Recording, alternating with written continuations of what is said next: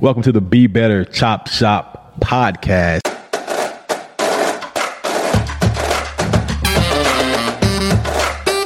Why is it the chop house, man? The chop shop, man, because we chop it up and dissect the information in here. I like that.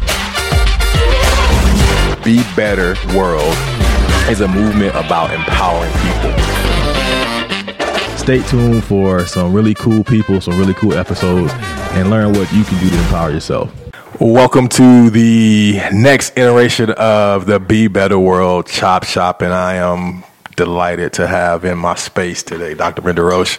We're going to talk to Dr. Roche about a couple of things, but for those of you all who have not been a part of the podcast, Be Better World anti-bullying program, but our major mission is to really self-empower people, not only kids, but adults as well, because what we found is that there's a triangular relationship between kids, their environments, and their parents about how they get that done. So I had the pleasure of meeting Dr. Roche through mutual, I'll call it client, if you will, somebody that I think we both care a lot about. And so I was very, very impressed about how she handled a couple of things. So I asked her to come on the show. So welcome. Thank you. Glad to be here. Yes. So tell the people a little bit about your background, what you do. Just kind of fill us in. Sure. I'm a neuropsychologist by trade, which means I basically look at people's brains without having to cut them open. There you go. And so do a lot of testing, mainly with children, but also all the way through adults, and really work with kids with a lot of trauma and prenatal exposure to substances, brain tumors, cancers, learning disabilities, which then, of course, helps me work with families. So I work a lot with the families directly because, as you talked about earlier, kids come with families. Families have children, and so you have to work with them together. And also a lot with the school systems, and really trying to do a lot of education with the school systems around trauma and when they, anxiety, and when they see behaviors, to try and look at what's underneath those behaviors and really help parents try and learn how to advocate for their children as well. And so I like to come in with me not being the expert, but me being there to help advocate and do some education. And what I always tell parents is the most important initials behind a person's name is MOM and DAD, not a PhD, because you know your child the best. And so that's really where I come from, and really trying to help them learn the systems, because we just automatically as parents kind of assume everyone knows what they're doing and are always trying to do the right thing, when I think people are trying to do the right thing, but they might miss some things. And so really empowering the parents to empower them to empower their children, which is really important. And I saw you work that masterfully in one of the situations that I was in with you, because, I think the word advocate gets overlooked a lot of times, right? Yes. And, people, they hire somebody like you, or they work with somebody like you, and they think that, it's going to all be right. You're going to tell them all right. But I watched you masterfully work through a couple of situations, and I was like, okay, that's where I want to be. It's the space I want to be in. So kind of tell the people about some of the work that you do with the school system, because I thought, I work with the kids, so that's really important to me. So talk about that a little bit. So I really work with, so I go to a lot of meetings around trying to help the families and the schools understand kids' strengths as well as their challenges, and how we can utilize their strengths to overcome their challenges, and really try and look at it from a systems perspective, what the parent needs to do, what the kid needs to do, and what the school can do and should do as well to really help that child and family be successful. And so I just try and do a lot of education. Schools are doing an amazing job. They have a really hard job to do with very limited resources. And so really trying to also make it realistic on what we expect the school to do. And so I try and come in and just do a lot of education with them. I do a lot of training. So I was down earlier this fall and did training for all of the school personnel down in Red Lodge around anxiety and what anxiety really looks like in the classroom, and then what teachers can do about it. Because it doesn't do a lot of good if we just tell them what it looks like, if we don't help them gain tools to then know what to do about it as well. Love it. And that's the thing that I noticed in the meeting that I happened to be in with you. It was solution oriented, not problem driven, right? And I think that's huge. I think people don't understand that. So one of the things too that I noticed that when you were dealing with, especially just the admin of the school, you really, really honed in on how do we get to the end result? Yes. Right? A lot of times I sit in these meetings and I go like, what are we really here for? And I noticed how you kept bringing that back to the group, the end result. So just talk to us a little bit about, how some of the severity of things that you see that happen in the district that you're dealing with. Because I don't think people understand some of the problems that we're really having. Right. We have huge issues. I mean, we have kids with very significant learning disabilities. We have kids with English as a second language, which is becoming more common now. We have kids with significant trauma that they're bringing every day to the school when they walk through those doors that are still living that trauma. We have huge poverty issues, kids that aren't getting any nutrition, so their brains aren't even available to learn because their brains aren't fed. And then we have the whole bullying issue and the social media that kids, I mean, so, you know, I think about when I went to school, we didn't have a lot of, I mean, we had disabilities, we had all those, but we didn't have all those other outside systems kind of impacting us as much on a day-to-day basis as our kids have to then cope with. And then when our kids are coping with that in the classroom, the teachers are trying to just do their job and teach, yet the kids are still out in the hallway dealing with all the issues that just happened in the hallway. So I think there's so many layers and so many factors that we as a society really need to look at and come together, you know, really as a whole group, as a society. One person, one system can't fix the issues that we're facing today.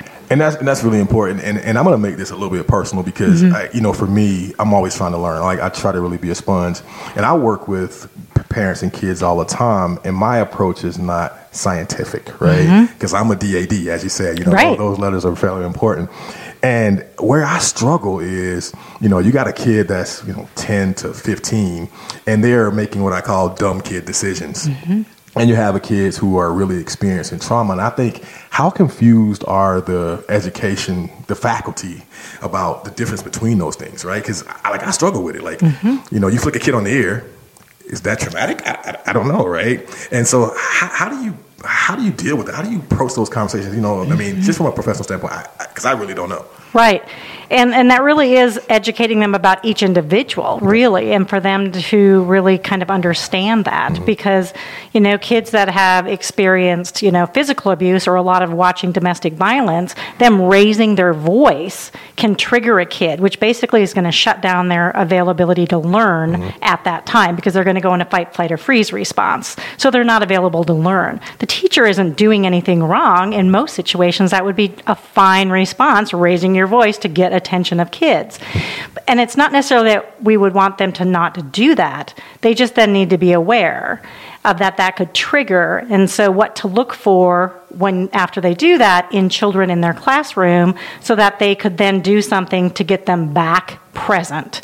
And also then it's, you know, so it's not just the teacher, though, it's the kids and the families that have to do the work too, because no matter what's happened to us, we are still responsible for our behavior and how we react. And so it's also our responsibility to then look at where our triggers are, what our triggers are coming from, or where our children's are, and to help them learn the coping skills so that they then can learn how to handle whatever situation. I always talk about when I get kids in therapy, or any person in therapy, is that you come in with a bag or a backpack full of skills already because you've survived it. So you have skills. Now, some might be effective and some might not be that effective, but they're still skills. Right. I want you to leave here with 2 rolling suitcases full of skills so that no matter what situation you get in, you are confident you are going to make it through successfully and you're going to make effective decisions. Love it. Love it. So I learned something today. I only have a suitcase and a half, so I'm gonna keep you around for a little bit longer. So let's switch gears a little bit and let's talk about your own personal journey. So I did a little research, and I know you've been on this weight loss journey for a while. So so talk to my fans about that a little bit. Yeah. So I had my journey began actually with a refrigerator and a stairway, and my face. And the refrigerator met my face at the bottom of a stairway and smashed my whole face. Yikes. And so I have a lot of titanium metal in my face. My mouth was wired shut for 9 weeks, and I ate a lot of sugar and became, you know, I had no energy. I became very overweight, and when my mouth got unwired, I was addicted to sugar and kept eating a lot of sugar and just kept gaining and just not having energy, feeling awful. You know, confidence level was down and reached the highest peak that I had been at in a long, long time.